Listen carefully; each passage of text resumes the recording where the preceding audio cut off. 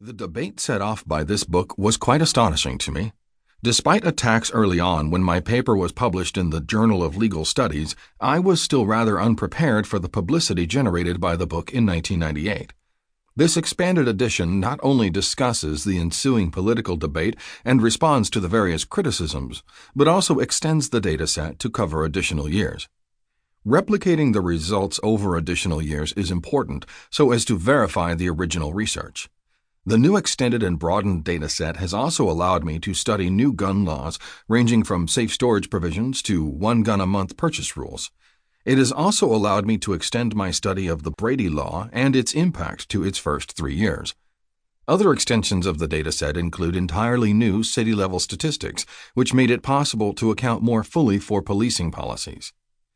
Since I finished writing the first edition of this book in 1997, I have continued working on many related gun and crime issues. A new section of the book draws on continued research that I am conducting with numerous talented co-authors.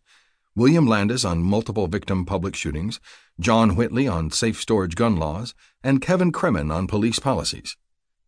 Other work was published in the May 1998 American Economic Review under the title Criminal Deterrence, Geographic Spillovers, and the Right to Carry Concealed Handguns, co-authored with Stephen Bronars. Also, an article of mine, The Concealed Handgun Debate, was published in the January 1998 issue of the Journal of Legal Studies.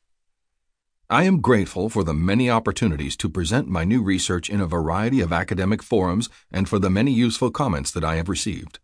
The research on guns and crime has been presented at a partial listing: Arizona State University, Auburn University, the University of Chicago, Claremont Graduate School, the University of Houston, the University of Illinois, the University of Kansas, the University of Miami, New York University, the University of Oklahoma, the University of Southern California, Rice University, the University of Texas at Austin, the University of Texas at Dallas, the University of Virginia, the College of William and Mary, and Yeshiva University School of Law, as well as the Economics of Law Enforcement Conference at Harvard Law School, the Association of American Law Schools meetings, the American Economic Association meetings, the American Society of Criminology meetings, the Midwestern Economic Association meetings, the National Lawyers Conference, the Southern Economic Association meetings, and the Western Economic Association meetings.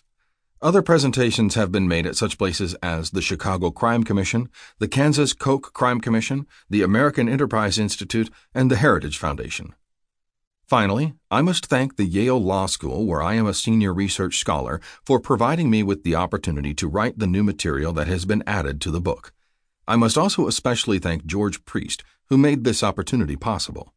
The input of my wife and sons has been extremely important, and its importance has only been exceeded by their tolerance in putting up with the long working hours required to finish this revision.